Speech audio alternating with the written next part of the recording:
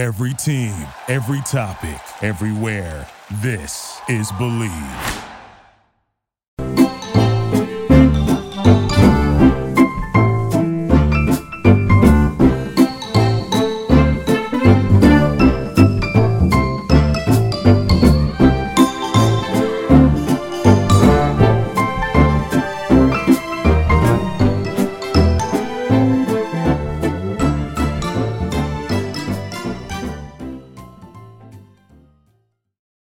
Football is back, and BetOnline remains your number one source for all your football betting needs this season. You'll find the latest odds, matchup info, player news, and game trends. And as your continued source for all your sports wagering info, BetOnline features live betting, free contests, live scores, and giveaways all season long. Always the fastest and easiest way to bet on all your favorite sports and events like Major League Baseball, MMA, tennis, boxing, and even golf. Head to betonline.ag to join and receive your 100% welcome bonus with your first deposit. Make sure to use promo code BELIEVE, BLEAV, to receive your rewards. BetOnline, where the game starts. All right, folks. This is Jeremy Evans, your host of the Believe in Sports Law podcast. This is episode 39 of season 4. And always happy that you were able to join us. Thank you for making us the number one sports law podcast in the world. So this week's episode, we'll be talking about what if social media required paid subscriptions? This is something that we have talked about in the past in a sort of in a smaller context, but we'll get into that and what I'm referring to. But really sort of this idea of what would happen if basically paid subscriptions were required for social media. And the smaller context that I'm referring to is there has been some discussion around maybe celebrities using some sort of paid subscription to access certain content. So like exclusive content. And obviously streamers do this when you need to access exclusive content or you want to avoid the ads when you're watching content. So it's something to think about. And we're going to dive in a little bit deeper. And then, of course, this next week, for next week's show, we're going to be having a very special guest on, Jonathan Handel, who is an attorney and also a former legal correspondent and journalist for The Hollywood Reporter. So he'll be on with us for next week. But getting into this week's show, again, it's asking this question of what would happen if social media platforms required paid subscriptions to access content. Now, this is somewhat of a timely question because recently YouTube and Twitch changed their terms of service, meaning that essentially we have a situation where these sort of social media giants are offering opportunities for top creators to make more money.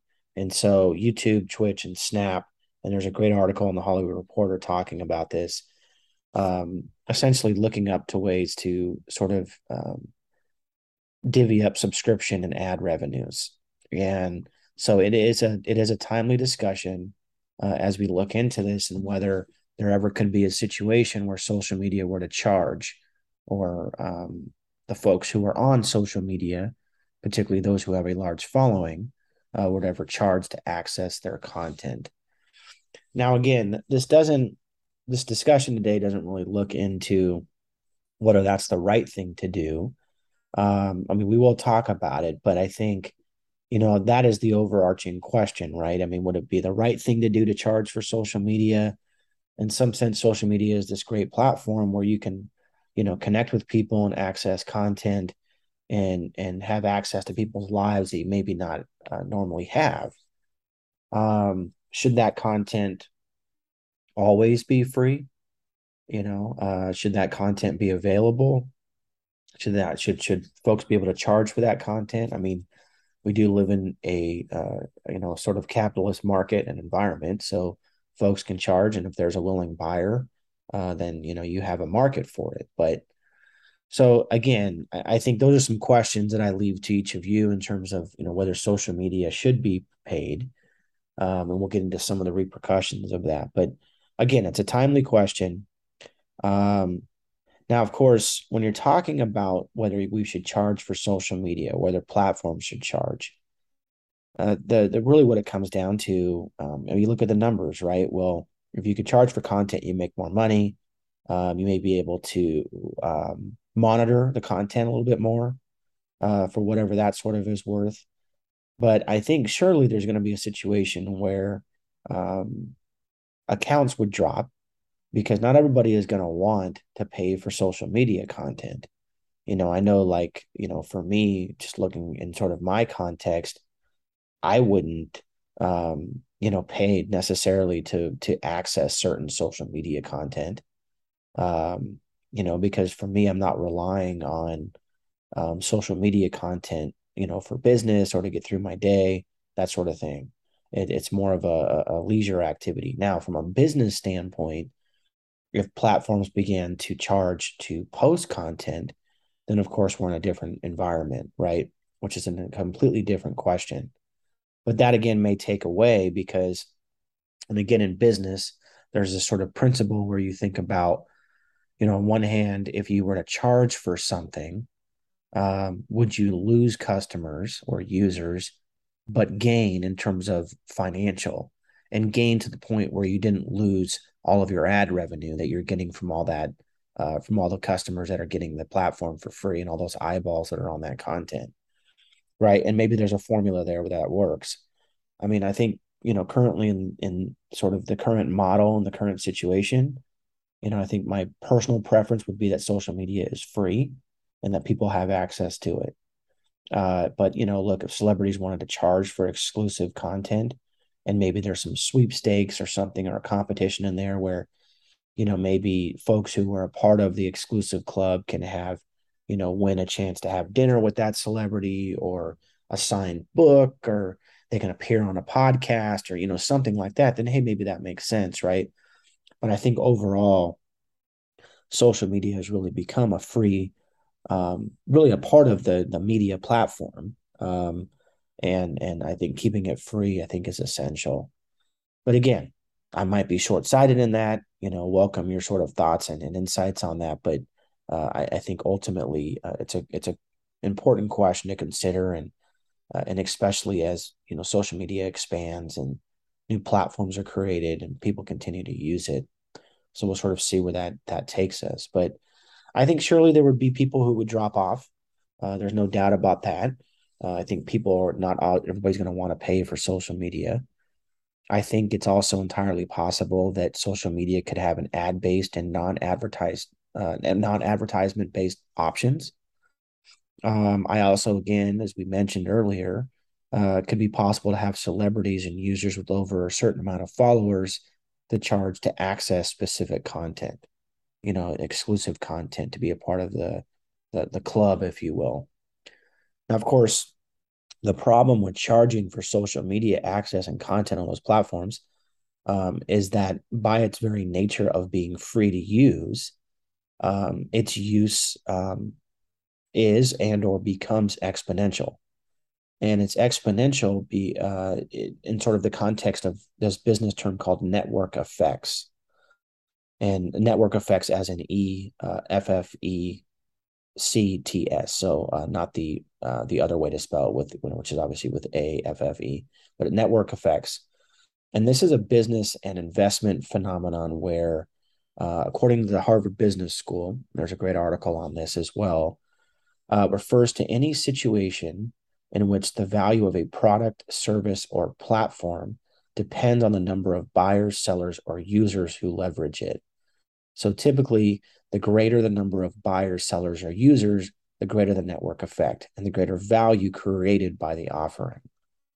So what this means is that the more people who use social media, the more value it retains for its investors, for its advertisers, for its users, because more content is created and shared by users, and therefore the users keep engaged on the platform, which is of course what the platforms want.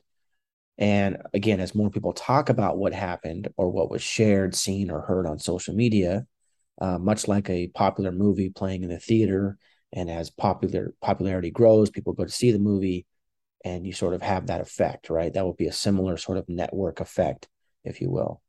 And of course, the more users who are attracted to the platform will continue on the platform, continue to share on the platform, the more they feel safe to share on the platform. In the same context for the more people who go watch the movie in a non-social media context. So network effects is important. And in social media is probably the best example of network effects. So if you were to take away from that, I think it would, I don't know if it would diminish social media, but it would definitely, I think, lessen maybe its importance or lessen its sort of influence, if you will. So I think, unfortunately, a paywall to join social media would discourage users from joining or subscribing. And of course, um, even when you have a situation, generally when you introduce exclusivity, it does pique interest, right? And if you say, oh, if you're going to charge me on this platform, that makes it exclusive, there may be a situation where that piques some interest, but I don't think that peak in interest is going to be enough um, to make it so you have substantial amount of people who charge for social media or pay for social media. I might be wrong, but I think the current model is that people enjoy social media because it's free and because they have access to certain content. I just don't know if they would be able to get over that hump.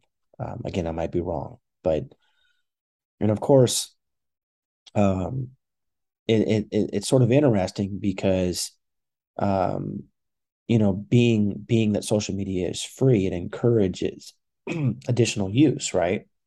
And so there's one glaring downside to this, and that's this idea that you might have um, again this opportunity, again to where you can charge, but then that may open up sort of this sort of decrease in use, right? Which affects the network effects. So where does that leave us? Again, I think consumers need to find value in it. So if they find value in paying for social media content, maybe you might have something there. Um, but again, there's also another sort of glaring downside to social media and streaming, for that matter, in terms of charging. And this sort of this idea of another business phenomenon called multi-tenanting. Now, multi-tenanting means just like it sounds, like when you're a tenant in an apartment or you're renting something, right? Commercial or residential. It's this idea that um, a user takes up location or residence on multiple platforms, right? And this makes sense, right? Because generally you have Facebook, you have Instagram, you have Twitter, you have TikTok, you have LinkedIn, and maybe you have Twitch as well, right? And Snapchat and everything else. Generally, you're going to have multiple platforms. You're going to have at least two, maybe three. And sometimes people have all of them. And, so again, it's sort of part of the problem with multiple access is that it creates user fatigue. It's much like streaming. Most people have maybe two, three, four streamers, and that's it in terms of pricing, in terms of time, and that sort of thing. So, of course, the more that you charge, it's going to create basically a funnel or a vacuum effect where, as you sort of maybe a funnel is a better example, but as you move towards, as you sort of bring everything in, but as you move towards the bottom, it gets a little bit tighter as to what's actually going to make it into the consumer's pocketbook in terms of what they're willing to pay for, right? Because you have a time problem, you have a money problem. So again, multi-tenanting, network effects. I mean, these are some of the issues that would sort of, I think, harm social media if it were to charge.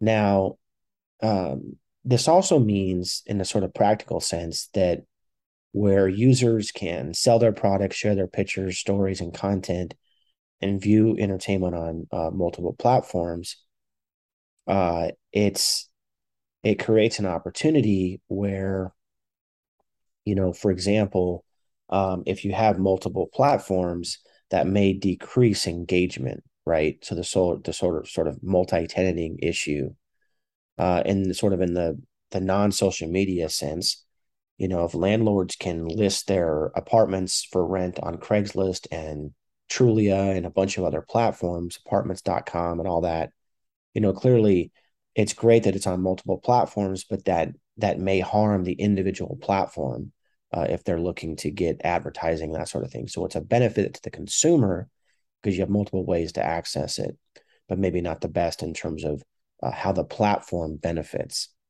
And again, I'm not introducing this idea, and other people have talked about it, but I'm also not introducing this idea to suggest that this is the right thing to do. I think social media is going to have to make some decisions in the future as to what's profitable and what makes sense.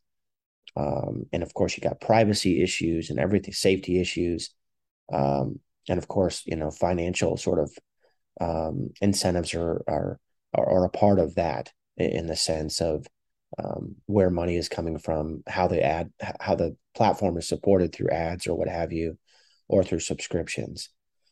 So we'll sort of see how that plays out. Now, of course, in the social media context, there's no penalty for being on multiple platforms, right? They're all free. But if you begin to charge for that, that may, again, reduce this idea of, I guess, introduce this idea of multi-tenanting. And there's this great article via NFX that talks about this. Now, with social media and streaming, again, there's many platforms to choose from, right? We talked about Facebook, LinkedIn, Snapchat, TikTok, Instagram, Twitter, Twitch. There's other platforms internationally that we don't necessarily use here in the United States, but are very popular overseas. Particularly, there's several different Chinese apps.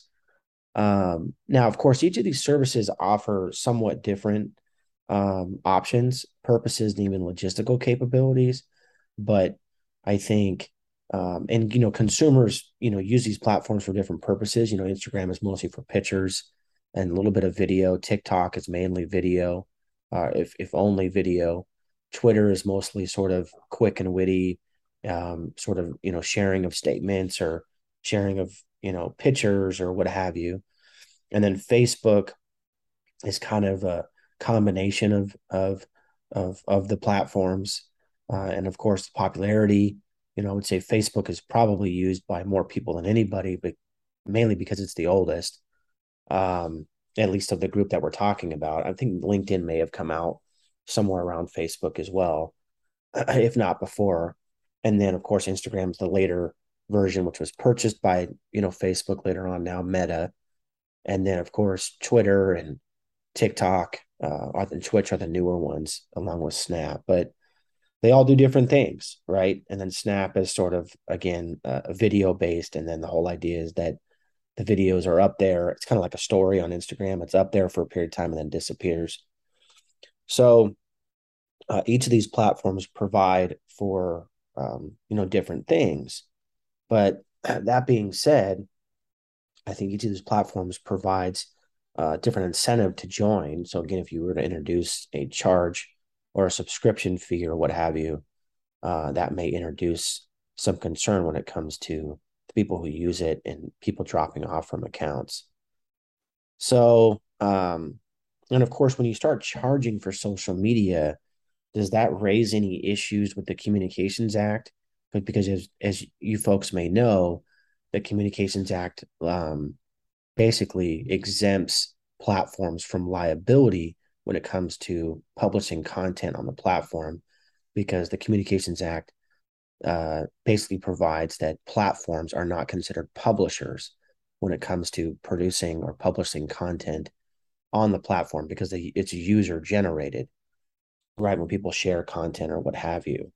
So, and again, it sort of begs the question of paid media versus free media. I don't know. I don't know what the sort of the answer to that is, but I think it opens up some potential liability if you start charging, and what that sort of looks like. Because if you're charging for people to have access to a social media platform, is that somewhat similar to charging for, content on a news cycle, right? So I think we'll sort of see. It may be a funny question to ask, but I think it's an interesting one to ask, to say the least. And of course, streaming services continue to grow, right? And social media platforms will continue to grow. And as I mentioned, that NFX article earlier had this great quote in there where it said the goal of the marketplace is thus to design the product or service to add so much value or lock in, particularly on the supply side, that members won't be tempted to multi-tenant. So in a free world of social media, that it's difficult, if not impossible currently, as users tend to use multiple platforms, but generally prefer one platform over another. So with streaming, the availability of free ad-based, non-advertised based options and subscriptions means that competition is steep and consumers are forced to make decisions as to what services to purchase, as we talked about earlier in the show. And of course, there's limited time in the day as to what content to consume, right? So in the social media context, it works similarly, except that you're not watching full-length shows on social media, but it is a platform for short form content, pictures, engagement, this sort of thing. So again, should social media platforms require subscriptions? It's unlikely. However, I think other existing platforms that are yet to be invented or introduced, or options are yet to be introduced for social media, they might. And you might have a situation where you're looking at, paying for exclusive content. So we'll sort of see how that plays out. But again, folks, thanks again. So thanks again for listening in. I'm your host, Jeremy Evans. This is the Believe in Sports Law podcast. We'll look forward to being back with you next week. Thank you so much.